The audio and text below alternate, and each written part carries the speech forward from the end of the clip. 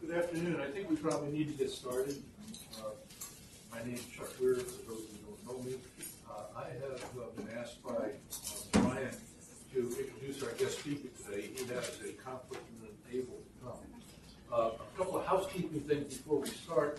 I want you to notice that your credit code for this seminar series is PATJ, and it'll be up here throughout.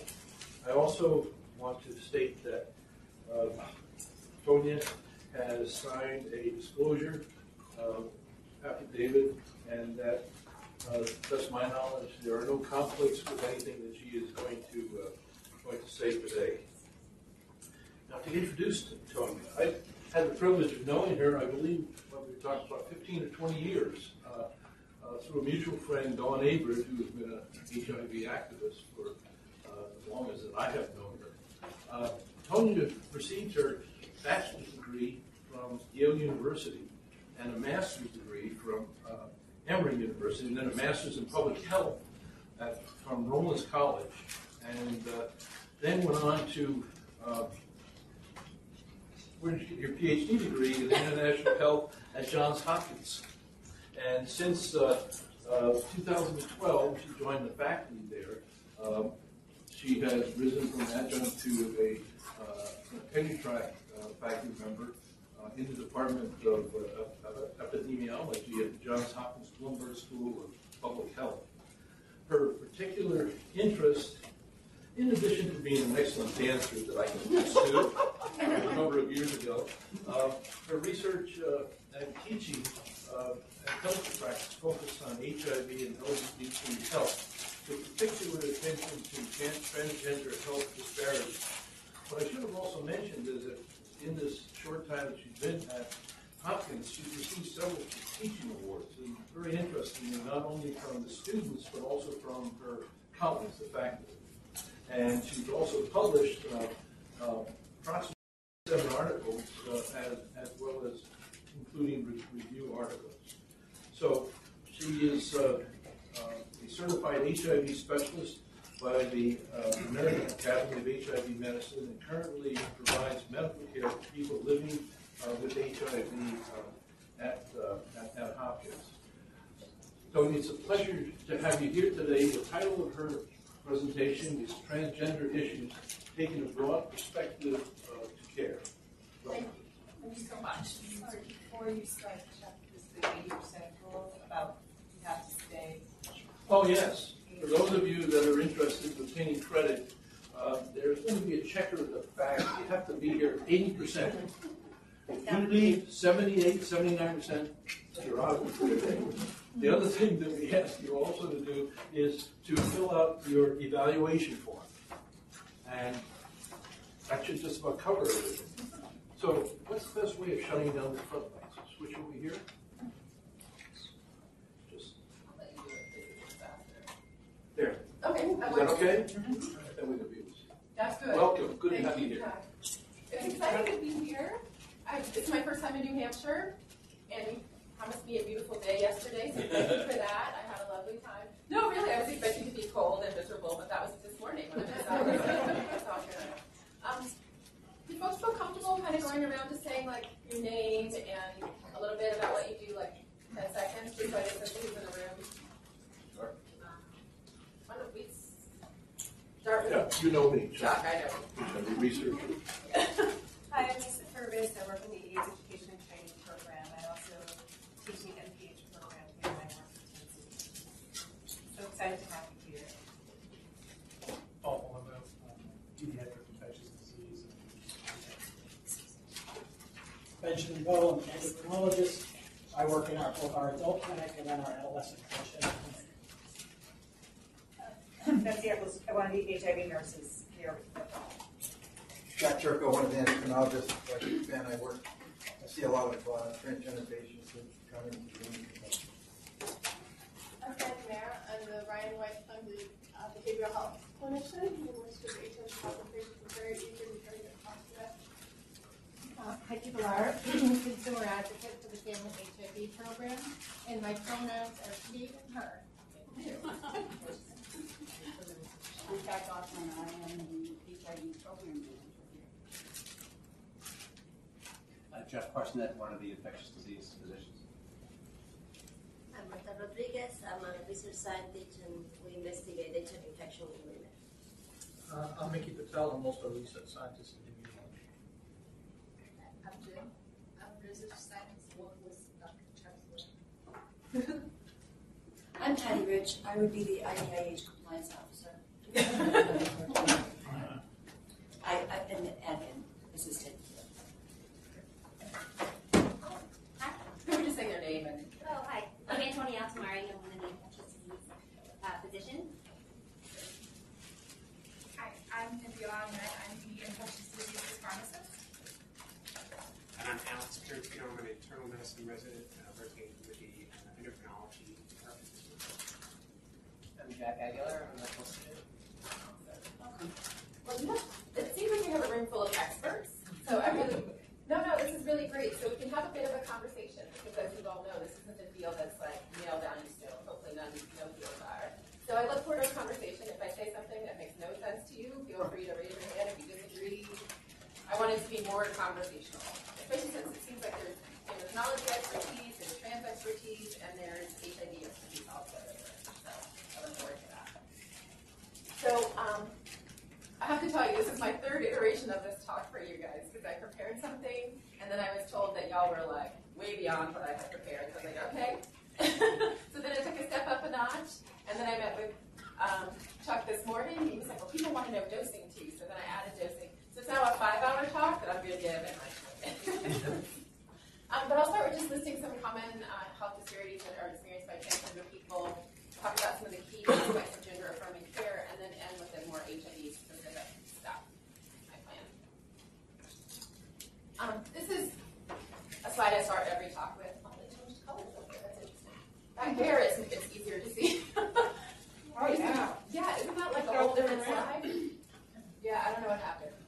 Anyway, if you feel like seeing more vibrant color, you can always turn around and I won't be offended. I was going to start because there's so many terms, especially as time goes on, there is a proliferation of terminology that can be used to describe gender. And since I'm an epidemiologist, I work in a department where you have to have categories for people, then it helps to have definitions for who fits in the category. So just to say that I understand that these definitions don't necessarily work for every individual who you see. They might not call themselves that, but for the purposes of what we're doing today, transgender will refer to anybody whose gender identity is different from the sex they were assigned at birth, typically in a birth certificate.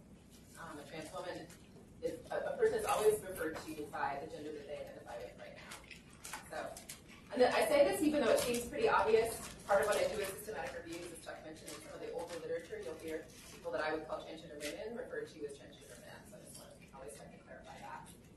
There's a growing body of interest and literature on people who are gender non-binary, who don't see themselves as either men or women, they see themselves as a combination or outside of that binary altogether. And then cisgender is a relatively new term that did appear in the Merriam-Webster dictionary a couple of years ago to refer to people whose gender aligns with the sex that they were assigned at birth. I must say that for the older folks among us, the boomers, it's really challenging to communicate effectively. And it seems to change almost on a monthly or yearly basis as far as research. I don't know if you find that to be true. Terminology changes really rapidly. Yeah, I agree. I mean, I think for me, it's one of the things that makes it feel so dynamic and interesting. But I can see if you're just like, I'm just trying to get through my day without it pissing anybody off. It can be hard. I found out if you're going to sign into Facebook now, you have 58 choices for your gender identity. Only 50. Okay. One of them's other. Yeah. Other.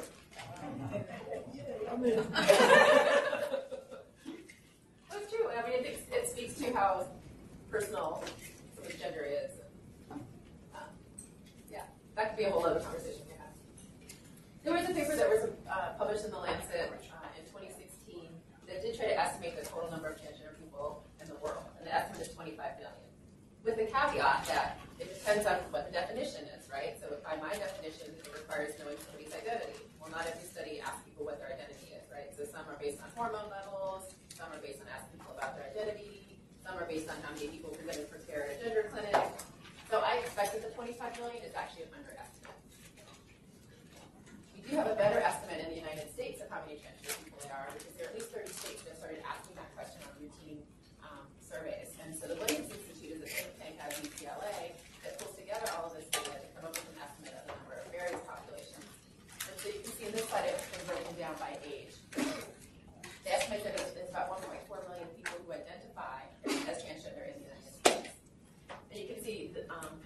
13 to 24 is where you see the higher percentage of people who are identifying as transgender. It gets lower as age. I could have a whole conversation about that.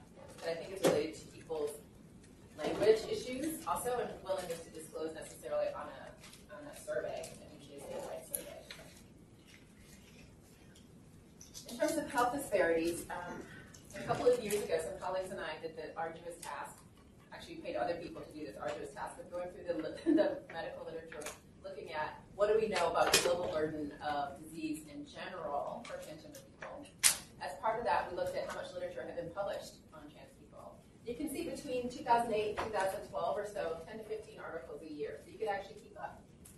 And then around 2012, there was an exponential increase in interest in transgender health in terms of the published health literature. And I expect to see that continue to increase. People probably saw the NIH just recently released a funding opportunity announcement specific to transgender health. They have a sexual and gender minority announcement that came out a few years ago specific for inclusion of transgender people. So I expect to see more research in that area. Then we looked at what kinds of things were being researched. Mental health was the #1 topic area under study. And so I covered a couple of slides summarizing what we know about mental health among trans people in terms of the most recent data. In 2015, the National Center for Transgender Equality did a national study of transgender people. They recruited 27,000 transgender people in the United States. That is like the largest study of like voluntary, non-paid, I'll participate in your study online for free that I've ever seen. So of those 27,000 people, 39% reported they had serious psychological distress. This is compared to what we see about 5% in the general U.S. population.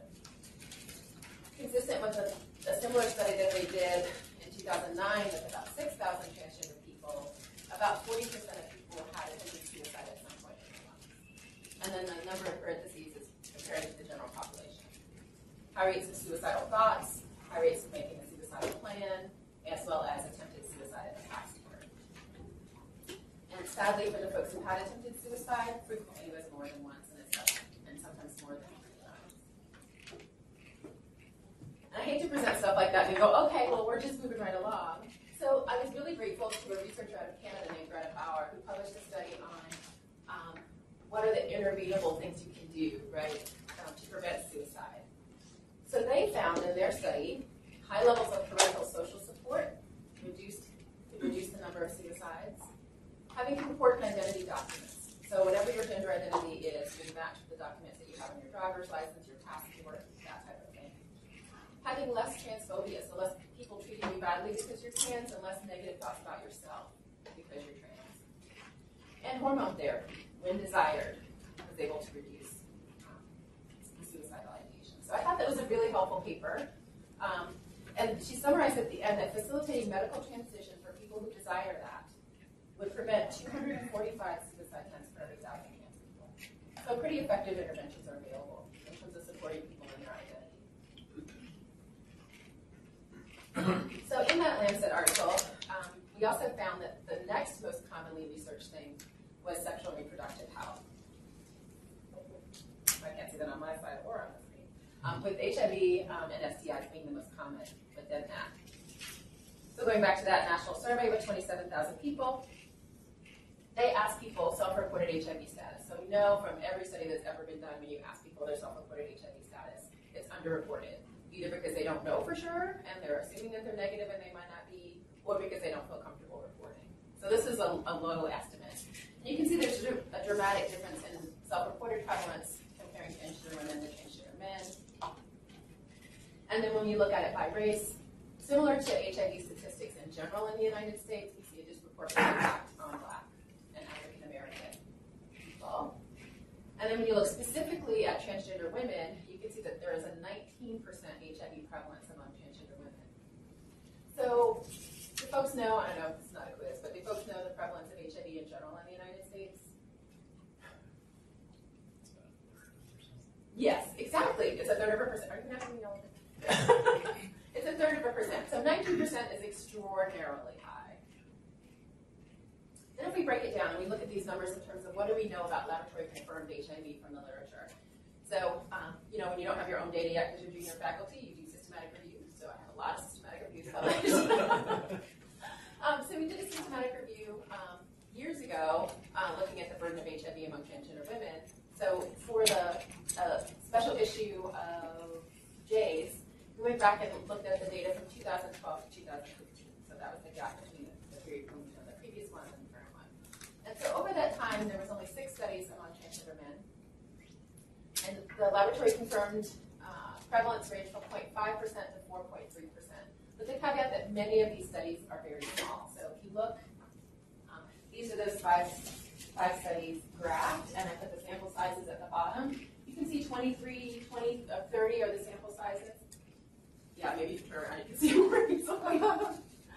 So that 4.3% study was one HIV positive person out of a sample size of 25 to 30, right? So we don't have really good data among transgender men. In the largest study, the one by Harvard, which is a CDC study of HIV testing offense, the prevalence was closer to about 0.5% among the 2,000 HIV testing events. And I suspect that's closer to what you would see in the general population in terms of HIV prevalence among trans men. So where do we have concern about HIV among trans men, given that their HIV prevalence seems to be consistent with the general population? It's among transgender men who identify as gay or who have cisgender male partners. That's why we're concerned about HIV in the same way that we're concerned about HIV among other men who have sex with men. There is some growing, although limited, evidence that testosterone may impact people's sexual behavior and their sexual desires. There were a couple of studies that I was able to find that showed that testosterone was associated with increased sexual frequency, so higher amount of sex, and a greater likelihood of shifting attraction towards cisgender male partners. So if that indeed is the case, then we need to make sure that we pay attention to how we talk about HIV prevention for transgender men. Any comments or questions about consistent with what people are seeing out of the blue? I would say in my population, probably about half of the transgender men I see identify as gay. So yeah, not uncommon. And this was like blowing people's minds like 5 years ago. Now people seem to have adjusted to it, but it seems like quite a surprise. We know a lot more about HIV among transgender women, much more studied, although there's still lots to be learned. In that global meta-analysis that we did a few years ago, the prevalence in the United States was around 22%, which was a 34-fold greater odds than what we saw in the general population. And then in that updated systematic review, pretty much the same results. We looked within that population at who among transgender women in the United States are at greatest risk. Not surprisingly, transgender women of color were at the highest risk. Lowest was among young people, 16 to 24 years old. If you look at that number, 4.5%, right, that's more than 10 times higher than what you see in the general population anyway. So it's incredibly high. And for me, it suggests that we just need to start really early in our HIV prevention efforts with really young transgender women.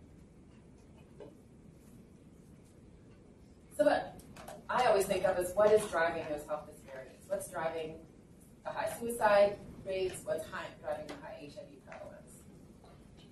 I would call myself a social epidemiologist. So I look at what are the social and structural drivers. Also because those are things that we can, right now, do something differently about.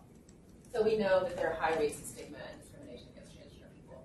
I will not read all of the things on the slide there for you, but you can see that there are impacts in terms of violence, there's impacts in terms of access to legal documentation, there's impacts economically related to stigma, and that for some people that's layered. So that if you're a transgender woman of color who's a sex worker and African American, you have all of those experiences impacting your ability to access HIV prevention services, your trust of healthcare institutions, and the things that you need to do to stay alive. Right? That often involves substantial HIV-related risk. We also know there's a high rate of murder against transgender women. There's an international program called Transmurder Monitoring Project, which is a pretty blunt description of what they do, right? So they track murders against transgender people. Now, keeping in mind this has to be reported that the person's transgender and reported to the Medical Monitoring Project as a murder of a trans person. So it's probably highly an undercount of that. There's also the National Violence Coalition in the United States that tracks murders, and I think we're up to the teens for this year in terms of murders of trans people in the United States that are known and documented. And the number at the end of last year was somewhere around 27. So high rates. The woman on the right was a patient of mine at clinic, and I remember when I got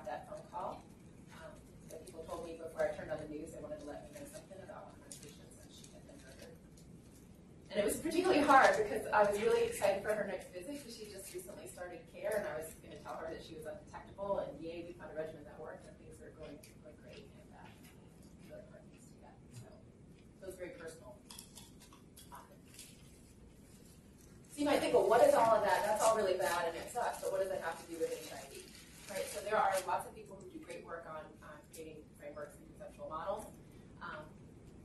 And this one was designed by Dr. Asa Radix, who is the Director of Research and Education at Poteat Community Health Center in New York. It sort of draws some of the line based on the literature to how transgender stigma leads to elevated HIV prevalence. So we know that stigma leads to barriers to health care. And I think I have a slide with some of that data. There are barriers to education and employment. So if you don't have an identity document that matches who you are, you can't actually get employed, right? So if you show up at the job and you're like, hi, I'm Jane. They're like, great, Jane, we're going to take your social security number and check your background, and it says, oh no, Jane is John, then you either don't get hired or you get fired, right? You're considered to have frauded the middle government. People collegiate in school, maybe they drop out, they don't get as high an education, they don't get high-paying jobs. So all of that leads to the student economy, often drug sales or sex work, which increase the risk for HIV. Death and depression is a common outcome related to treatment discrimination. And you saw the high levels of suicidality. This has been associated with substance use. This is also associated with HIV risk. So makes sense, all the arrows lead in that direction. And this is just some of the data I have for all healthcare providers. And we're healthcare providers. How stigma is a barrier to care. So these are some studies that were done by the Land and Legal and the U.S. Trans Survey. And then a study I did myself that you can't see there at the top that was a qualitative study with my coworkers. We know that transgender people anticipate that they will experience discrimination when they go for care. So the Land and Legal study said about half the people feared that they'd be refused care if they went for care, so they would just flat out have somebody say, I'm not going to take care of you. 73% of people worried that they would be treated differently from other people who were trying to get care. And almost 90% felt that healthcare professionals were really not trained to provide them with appropriate care. And I would say that in large part has been true in the studies that aren't up here that have been looking at medical students and nursing students about how comfortable they feel providing care for transgender patients. For the most part, people say they haven't really gotten the training that they need to do that appropriately. So we have some gaps there. And then almost a fourth had delayed care in the past year because they were afraid of being mistreated. We also know that healthcare providers don't often treat their transgender patients the same as they treat other patients. So a third of the trans patients had a bad experience with a healthcare provider when they had gone in the prior year. So they either had to teach their healthcare provider how to provide care for them, which is not something we ask any other patient really to do. They had invasive and unnecessary questions about being transgender. There's a great video that came out a few years ago of this trans woman who talks about going to the emergency room with a cough, and she thought maybe she had pneumonia, and the doctor asked her to completely undress, left the room, and then came back with a bunch of students to look at her genitalia. I know, it's kind of horrible, like that's right? And so that kind of invasive level of, that's sort of an extreme case, but people ask people all sorts of personal questions that they wouldn't necessarily ask another patient out of their curiosity and lack of knowledge. And just keeping in mind how that impacts the patients in terms of their willingness to come back for care and to get what they need. What is gender affirming care? Like the opposite of that, right? So this is where I'm going to have a couple of cases to just present to you and then walk through some information that may be familiar or may be new. So I'm going to present Chantel, not her real name, and then go through a couple of slides and then we'll come back to her. So she's a 26-year-old trans woman. She came in newly diagnosed with HIV, and she asked you for hormones. She has no significant illnesses or hospitalizations in her past. She's not taking any medications. Her labs look pretty good. Her CD4 count is 475. Her viral load is 8,000. You do her physical exam. She's got TANO2 breast development, feminine body contour, otherwise unremarkable. So hold her in your mind. We're going to come back to her. So what does it mean? Gender affirmation. People use that term frequently. So in that special issue of Jade's on transgender health, they really define the 4 domains of gender affirmation.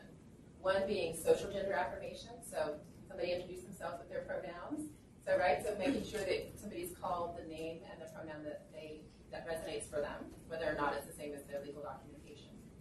Psychological gender affirmation is feeling respected and validated in your gender.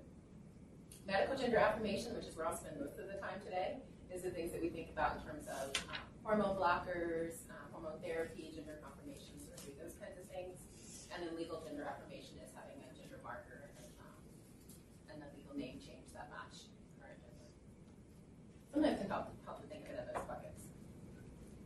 This is one of my favorite slides.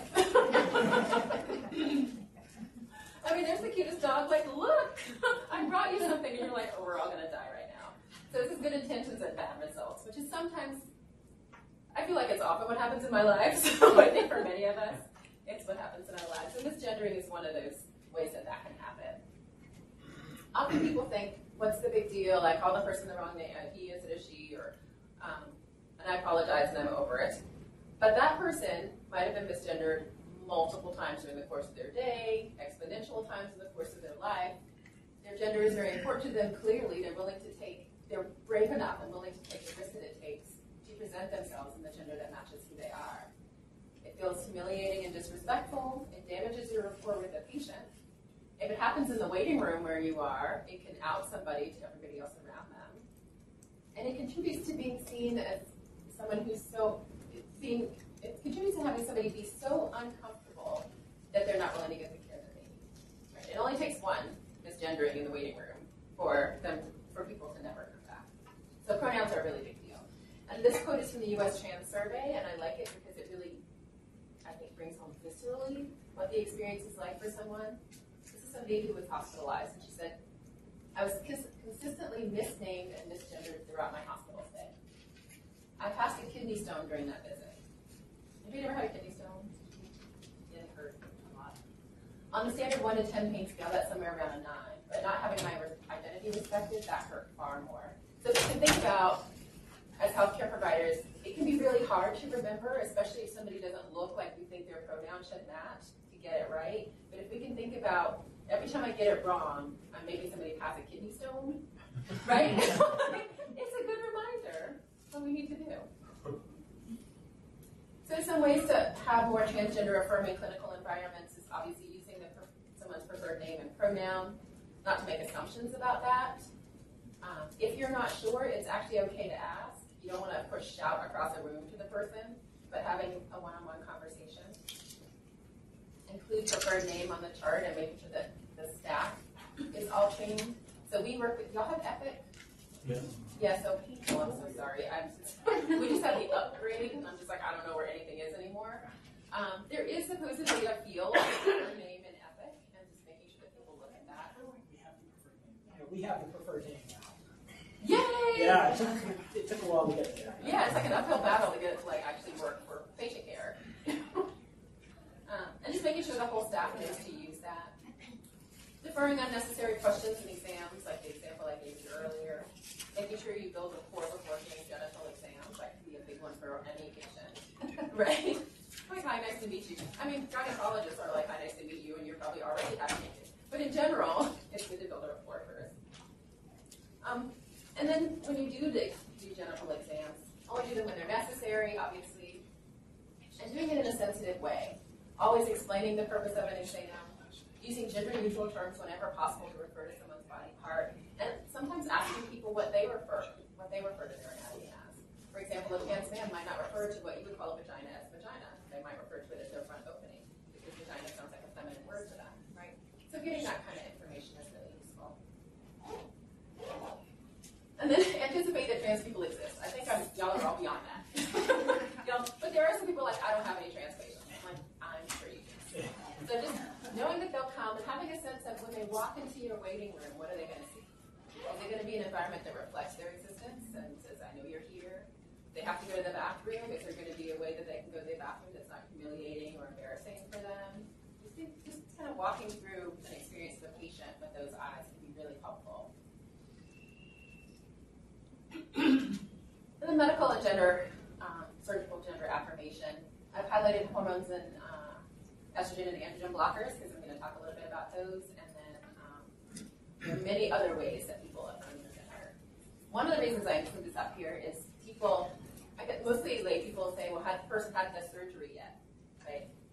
So So what is that? What is the surgery? So you see listed here, there are multiple surgeries that one can have to feminize the body. There are multiple surgeries that one can have to masculinize the body. So there isn't one the surgery that people have, and that's important to know. And if you're a clinician, that's especially important to know, because if you're taking a medical history, you want to know exactly what the person has had and exactly what they haven't had.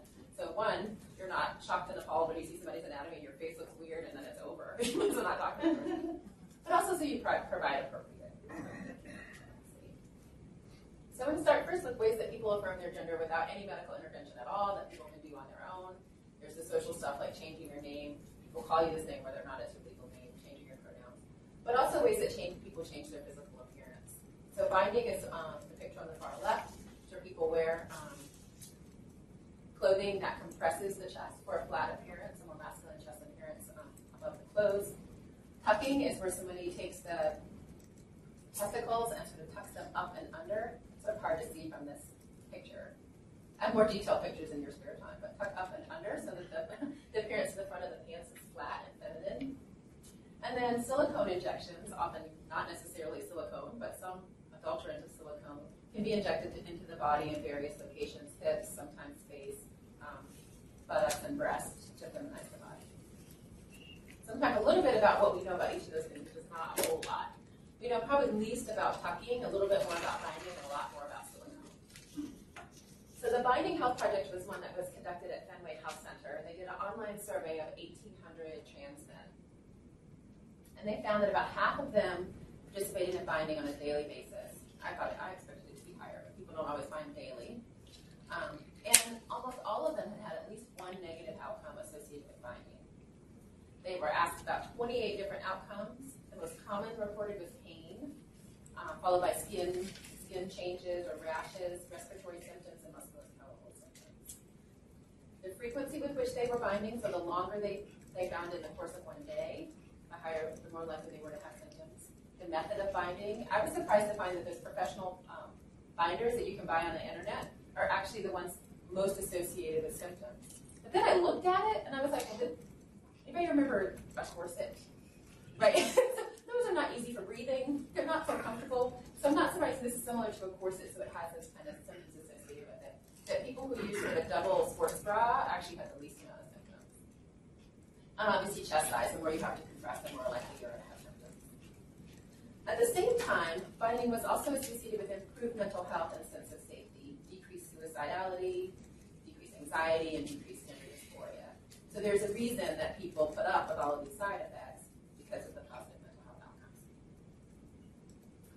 Tucking was something that we asked about, and I hadn't seen anything in the literature on health effects of tucking. So we asked about it in a survey that we did in Baltimore. And we found that about 86% of the transgender women who responded said that they tucked on a daily basis. 83% of them tucked for more than 8 hours a day. So anybody a cyclist? There's a couple cyclists in the room. So what do people say about men and cycling? Do it for short periods of time. Right, you do it for short periods of time, right? Because you move the testicles up closer to the body, there's concerns about fertility, and concerns about health. So think about tucking 8 hours a day and what that might mean for somebody's health. Despite these theoretical concerns, the people who responded to the survey were not at all concerned about tucking. They were like, almost half of them said they had had any health effects and weren't really concerned about it. But for people who did endorse symptoms, they complained of itching, a rash, some pain, urinary tract infection, and skin changes. So these are things that I think are worth bringing up with our patients and asking about, because if they're not thinking about it as an issue, they probably won't raise it unless you ask. Then I call them soft tissue fillers, but people often use silicone sort of broadly. Typically, if it's silicone, it's industrial-grade silicone and not usually medical-grade silicone that most folks have access to. As I mentioned, it can be injected into different parts of the body. The concern is that there is no legal, legitimate, loose silicone injection happening. If somebody's having loose silicone injection, it's illicit, right? There's a risk of bloodborne pathogens. There's a risk of migration throughout the body. The New York Times did a really interesting article a couple of years ago with sort of an expose with a trans woman who had this. People remember this? She was completely disfigured. She'd had the silicone migrate throughout her body and had some really damaging effects on her appearance. And beyond that, there's the risk of emboli and even death associated with it. So this is used fairly common. Yeah, it's very, very common. it's interesting. We just did this survey, and I wonder, so we have very low rates of people admitting to silicone use, but in my practice, everybody's used silicone. So do you have any data on side effects? I mean, you mentioned there are side effects, but I would imagine a high percentage would have side effects. Yeah, I mean, I think, yeah, this, and the data says 17 to 40% of chance for women. I think in the moment, it's uncomfortable, right? The side effects tend to come, these negative outcomes tend to come years down the road, right? I remember I had a patient who was in her 20s, beautiful young woman, who was just not convinced she was beautiful. I mean, that's a whole other conversation, right? So she just kept going to get these silicone injections, and we have conversations about it, and she was aware of the risk. It wasn't that she was uneducated, but she just felt compelled to do this. Just thinking about what are the harm reduction measures that you can take. There isn't really, other than not injecting silicone, right? So where do these injections occur? I mean, are people going to Mexico, or are they just illicit shops set up? Well, in Baltimore and some of the larger cities, I know that people go to what they call pumping parties. So there's Pumping parties? Yeah, so there's an individual who's known in the community to provide this service, and they book a room or go to somebody's house and they bring their equipment, and then a bunch of women come and they get injected while they're there. Yeah. It's a huge thing in South America as well. So what we've patients who've gone to South America just to get silicone injections, not from necessarily a trained medical person, but some community person who's very well known for silicone injection. Yeah.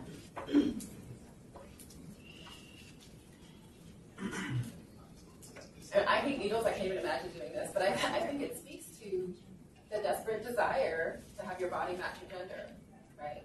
I think that's very common. And even if you have access to hormone therapy, it takes a while. You do this, you walk in one way, you walk out the other way. There's this documentary film, I think maybe it's based in South America, it's called Transgender. And there's this, have you seen it?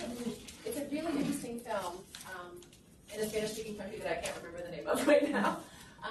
But there is a scene where you are there watching somebody get a silicone injection. And so you see this woman go in and her flat-chested, her chest is taped up like in the shape of a bra, and then the silicone injection is done, and literally 20 minutes later, she walks out with breasts of an adult woman. So you can see how that's really appealing if you've been desperately wanting your body that way. So is there a movement in the medical community to try and provide this in a more systematic and controlled way? I don't think there's any movement to inject people with loose silicone anyway.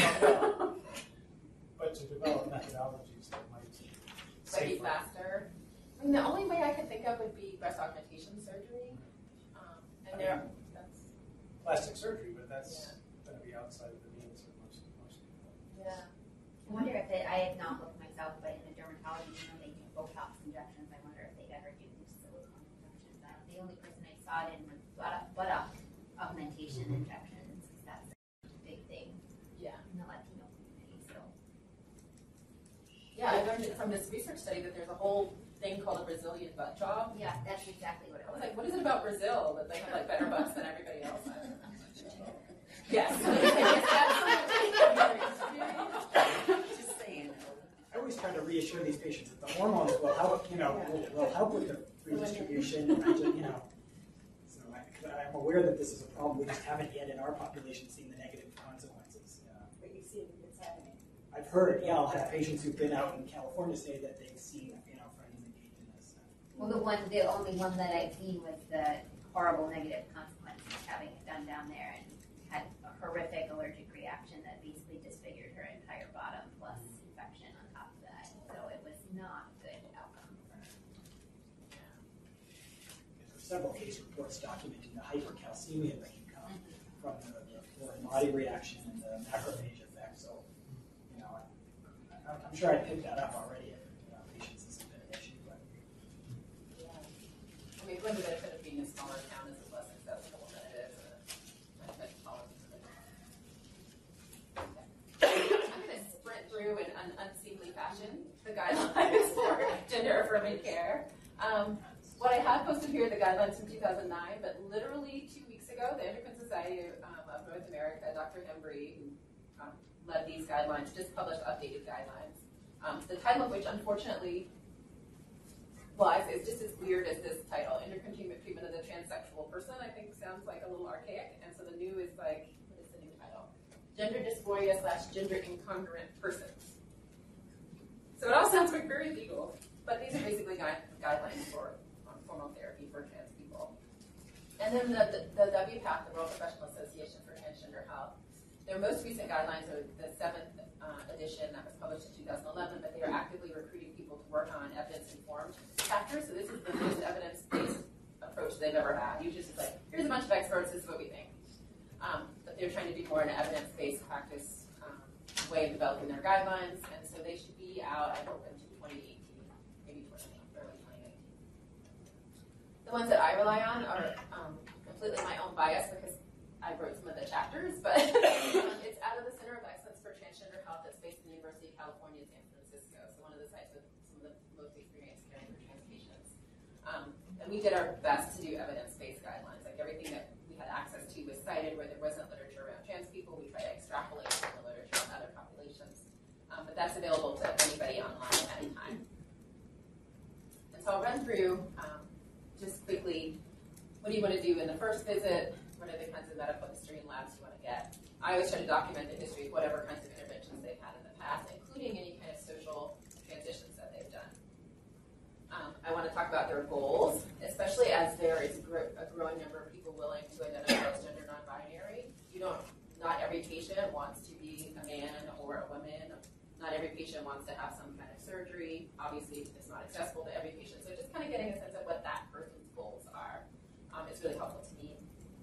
I've tried to, in my 20 minutes, also address the psychosocial concerns.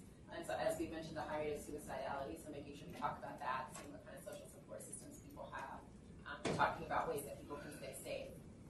And then basic laboratory tests that you probably get on all of your HIV patients anyway, with the exception of maybe a testosterone level. And there's questions about prolactin levels. I don't know, do folks here get baseline prolactin levels? I do in the transgender women, but it's argument, an argument if that's really necessary. Yeah, there's a question mark. Like what are you going to do if it's high, right? So I'm like, don't ask questions you don't want to know the answer to. Especially for asymptomatic patients. If somebody comes in, they have double vision or a headache or something like that, it makes sense. But generally, I don't get it. And then I have a whole slide I spend on sexual history because this can be a really sensitive topic for people. Especially if you're like me and when you were in school, you were trained to ask people, do you have sex with men, women, or both? Right? You can see how that might not go over so well for when you're trying to be gender inclusive. So asking people about their partners, how many partners have they had, and then asking about the genders of their partners. And then what you really want to know, actually in terms of HIV risk, is not like, are you a man who has sex with men? I hate that term, because what does that even mean? You want to know what part is going where. That's what I want to know, right? So then I know what part do I need to cover up or not cover up. Are they eligible for PrEP or something like that? So I ask what behaviors might expose them to somebody else's fluids and what behaviors might expose somebody else to their fluids if they're HIV positive. And we talk about what fluids means. Then how do they protect themselves? So that I don't assume that they're not trying to do something to protect themselves. And if there's some myths they have around HIV, you can draw that information out. And then how often they use barriers and what gets in the way and what facilitates the use of barriers. Then in terms of the physical exam, many people have had negative experiences with healthcare providers. I always tell people who are new to trans care that if their other patients love them, it might take a little longer for patients who have a history of medical mistrust to love them. They might eventually love you, they might not, but it's not that you're a bad person. It's that there's a lot of mistrust. And people are familiar with the principles of trauma-informed care. It's really important for this population. And then being consistent about permanent needs. I'm sorry, can you outline a little bit trauma-informed care? Like some examples of what that would look like? For me, because I can't control my entire clinical environment, for me the trauma-informed care is about making sure that the patient feels in charge of the visit, right? So it can be really easy. I train nurse practitioner students, and some of them come in and they say that they've been told that they have to get through these 20 things in their visit, and it doesn't matter what the patient wants. I mean, that's what they're told. And I was like, well, actually, this is that person's visit. So you start with whatever their primary concern is. And so what I try to do is lay out, so what are your major concerns today? These are the things that I think are important today. This is how much time we have, and do a little negotiation about how much we think we can get through in the visit in that way. And then for the physical exam, I'm often overly careful. Where I do things like before I put the stethoscope on somebody's back, I was like, is it okay if I put the stethoscope on your neck? Nobody's ever said no, but just that sense of they are in control of what happens to their body. Just one thing, sure. I'm doing an anatomical inventory, which sounds a little weird, right? But it can be really important for anybody that's had any surgical interventions. For example, prostate glands are not removed during vaginoplasty, so if you have a transgender woman patient and you need to be concerned about what's happening with her prostate, right? Vaginas can be retained after somebody has metoidoplasty, so metoidoplasty is often called a clitoral release surgery, so you end up with an elongated small penis or enlarged clitoris, depending on who you're talking to. But somebody can also have a vagina, so they can have penile sex and vaginal sex. So you want to have that kind of information to give people the right safer sex information as well as appropriate exams. So you forgot about Chantal, didn't you? She's back. So she's still 26, newly diagnosed, wants hormones, pretty healthy, C4 counts 475, vital loads 80,000, energy breast development. What questions do you have about her? None, you're all good. When did she start hormones? Right, Sounds like so she's on no medication. What tipped you off? How's she getting? Well, she's got 10 or 2 breast development, and without knowing her BMI, that may or may not be abnormal. I suspect she's been taking some estrogen. A friend has a prescription, and she's taking that. Beautiful, absolutely, perfect. All right, so what are her HIV-related needs? Those are pretty obvious. Genotype. Right, you do whatever your first visit is, you know, genotyping, HLA, if that's something that you'll do on the first visit. Sexual practice. Yep. Just for STI screening. Beautiful. Yeah, so sexual history, sexual practices. Smoking is going to be really important in her, particularly because of the hormones. Yep. Great. Any other primary care thing that would be good for her? I guess has she had any surgery? We don't have a genital exam to know, at least from a cancer screening perspective, what we would be screening or not screening for. Yep. Depression screening. Substance use. Yep, substance use. Is she a candidate for HPV vaccine?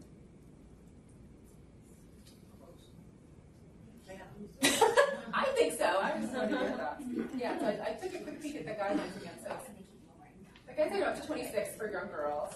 So she fits there. But even if you're considering her sex assigned at birth, it says up to 21 for young males, right? But if there are males who have sex assigned, so one of the things you want to know is what her sexual practices are, like somebody raised, then she would still fit within the guidelines, whichever gender marker you were going with. So I just do that to remind people that primary care is inviting to do.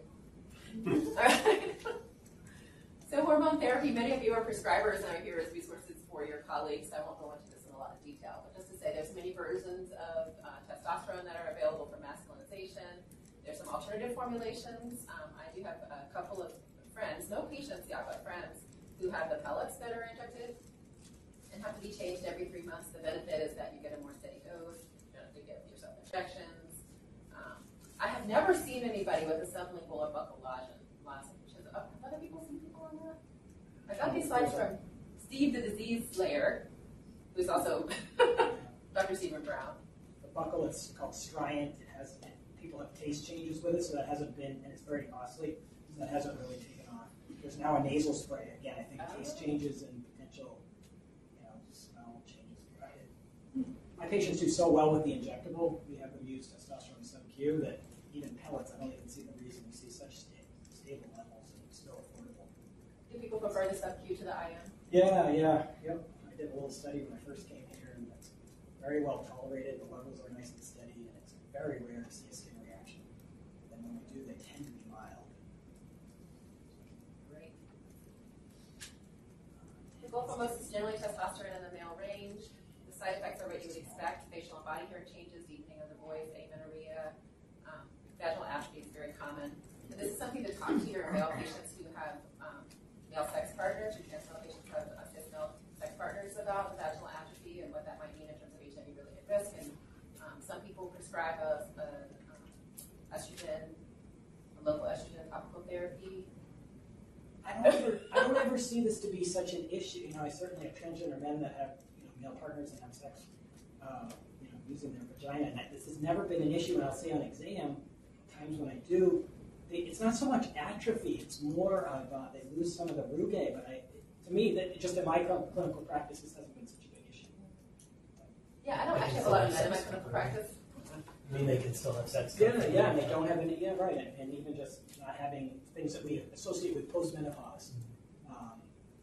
Yeah, because they're getting testosterone. Yeah, and they're getting enough estrogen because, that the testosterone is converting and giving an adequate dose. So I don't, it's written in a lot of places, but I don't see the negative consequences clinically. Yeah. But they ask their friends. My Yeah. friends are the people. Yeah, that may be true.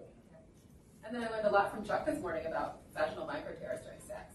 I'm thinking about how do you protect somebody from HIV if they're not HIV positive. It's worth, I think, worth having, asking and looping. And I always think people think that testosterone is a contraception, and it's not.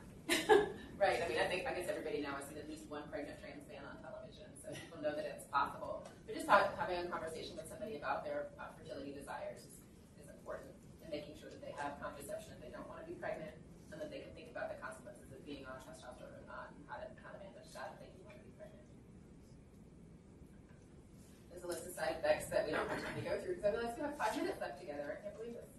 So this is a case of a trans man who's stable on his HIV, but comes in to see you 6 months after he started testosterone, and he continues to have a menstrual period. So do you have any concerns about that? Okay, so you want to check for cervical disease. Periods ever stop? If so, how long? Did it start and come back again? Yeah. What else do you want to know? If he says, I just never stopped having a period. I use, 5 pads a day for 4 days, every month. No change since I've been on testosterone. He's 45. No gynecologist in the room? He's a gynecologist in the room. I'd be worried. Right. Endometrial cancer. Yeah, I heard somebody say it. Yeah, endometrial cancer. Yeah, I would be worried about endometrial cancer, and I would at least do a biopsy for him. Overall, dysfunctional uterine bleeding. Dysfunctional, yeah. Exactly. The same workup for dysfunctional uterine bleeding. Yeah. Okay. Feminizing therapy, multiple forms of estrogen, usually given with an androgen blocker. I don't know what you do, but I've heard different people do different things in their practice. In our practice, we only monitor testosterone levels and make sure that they're suppressed to a female range. I don't know, do y'all also follow estradiol levels?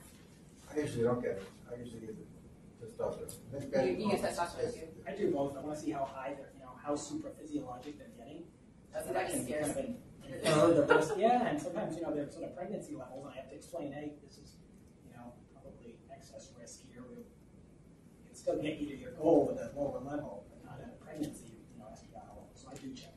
Okay. And do you lower their estrogen doses if they have higher levels? Yeah, especially when they're getting into the thousands. I don't like to, I don't feel comfortable and I worry, especially I'm seeing young patients that might be on estrogen for 60 years. So. Yeah, I think that this is one of the most important points. It's not the number of milligrams or grams of estrogen or testosterone you give.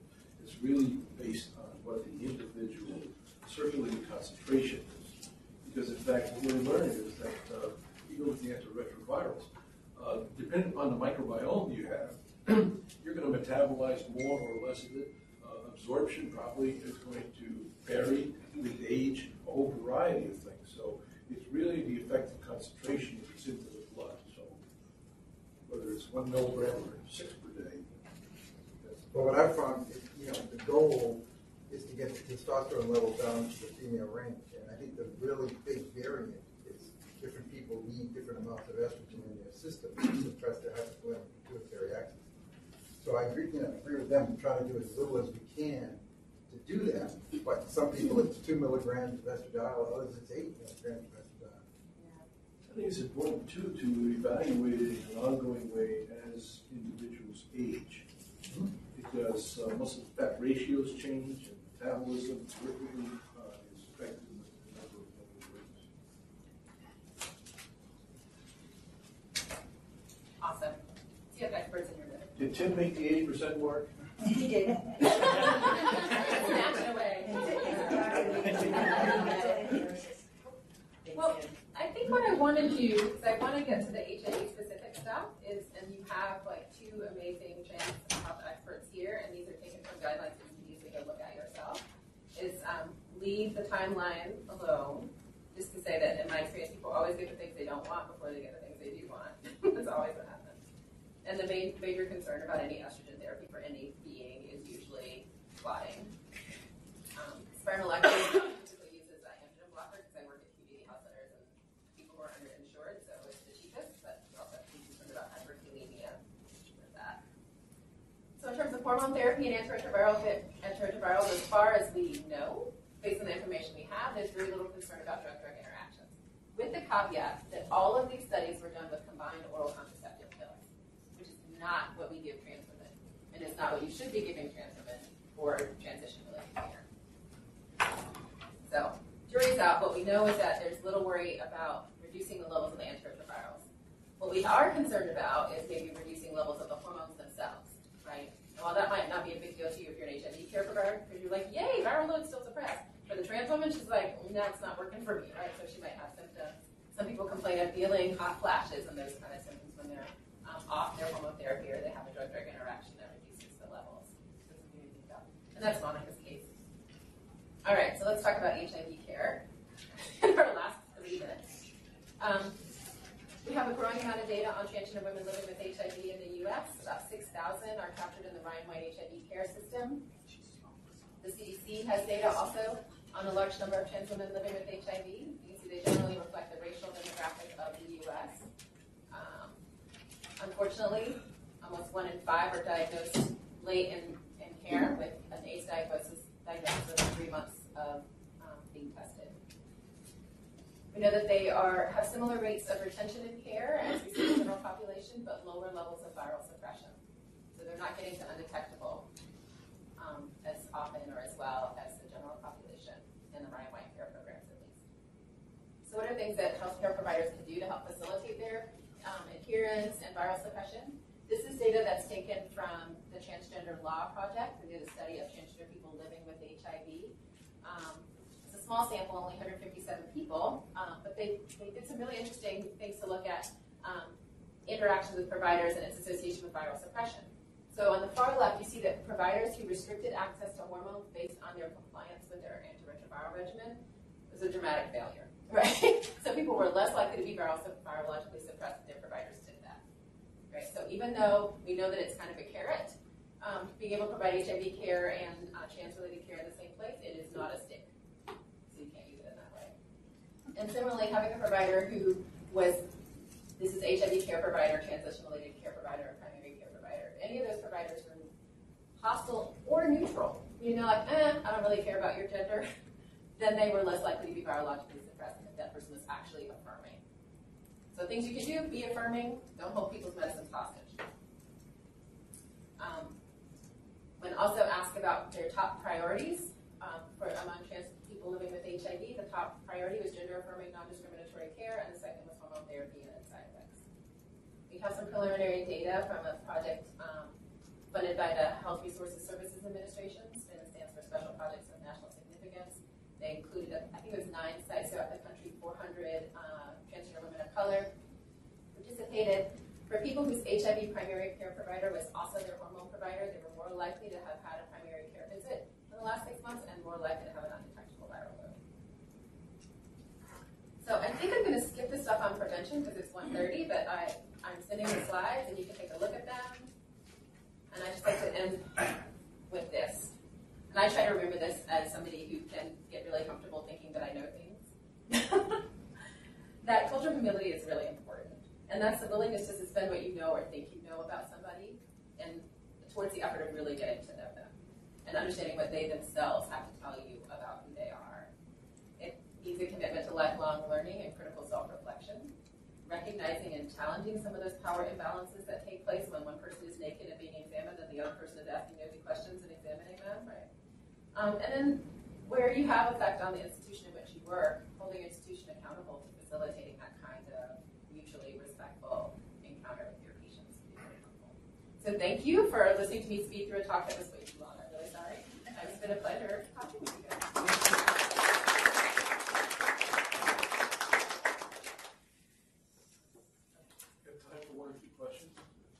One of the biggest issues I have is with trans women that smoke again. I kind of have that, alternate between the carrot and the stick. Yeah.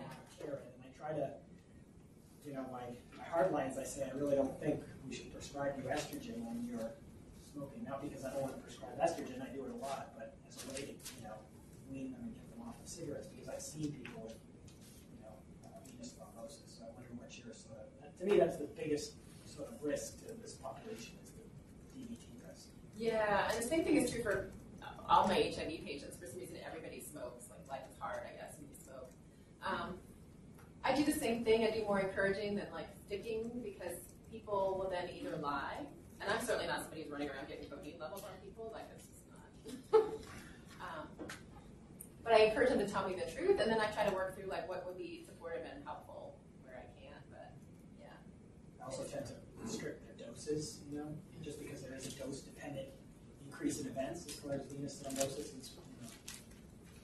Do people have access to street hormones here? Not so much. I've had a few patients who, online. But in general, we have pretty good access, and I've been doing this for so long that people know they can come here and get hormones. So I think it's a small problem. I might be wrong. Your stat about better outcomes when there's a single provider for both hormones and HIV was very interesting. It sounds like you do both tasks, but is that very common? I find that more and more HIV providers are willing to provide hormone-related care. I don't know that a lot of hormone providers are going to be running around getting into HIV care. But I think even just having people at the same coordination when they're separate groups is challenging. Yeah. But if you can have that facilitation, especially if somebody gets stable on their HIV regimen maybe, and then they just can get refills, or if they're stable on their hormone therapy and can get refills from the other with good communication. Just think about like running around. Is it typical to, once you get on a hormone regimen, to have it stable over a long period of time? In my experience, yes. I haven't had a lot of people dramatically change once they're stable. What about you?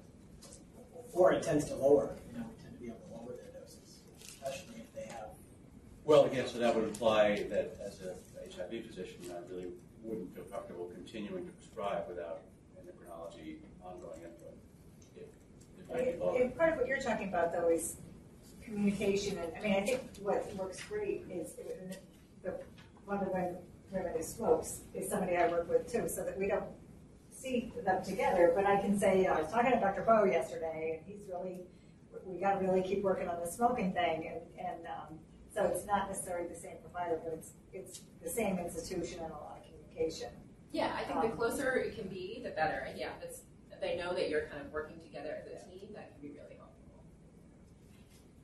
One of the things that really surprised me in what you said, and if I get it wrong or if I got it wrong, I apologize, but trans women, almost 50% of the time, choose who is their partner. I mean, I had the impression of that their partners are. Oh, that's a great question. Who the partners of trans women are? Like nobody's done that study that I've seen. Because it goes to the psychosocial intent in the mind, as well as maybe the underlying motives that somebody actually underwent the change. And I don't know motives, but I think studies have shown that there are higher rates of transgender people identifying as gay after they transition. You mean transgender men? Well, both transgender men and transgender women. Really? Yeah. Can you share that? I'd love to see that. That's a real surprise. What's interesting? And it fits my anecdotal, insert. Yeah. This is going to be completely politically incorrect. It makes but sense, it's data. though. I want to share data. Like in Baltimore, but I did my dissertation in Baltimore with trans people, and I found that the white trans women stayed with their white female partners and identified as lesbians after transition. The black trans women all had male partners. And I don't know if that's the quirkiness of Baltimore, or if that's something that is... It also, the black trans women had transitioned earlier, usually in their teens, and the white women had transitioned later in life. So it could be that they had been in these relationships for 20, 30 years, and they were going to stay in those relationships as long as their partners stayed too. And maybe the young women who transitioned already had male partners. But I think there's a lot to be explored there to understanding it. But my experience is people's sense of their gender, while connected to who they're attracted to, has never been a driver for how they want to experience their bodies. Listen, if there are any other questions, don't hesitate to come but I. I'm here, yeah. Thank you very much. It's been a pleasure. I'm sorry.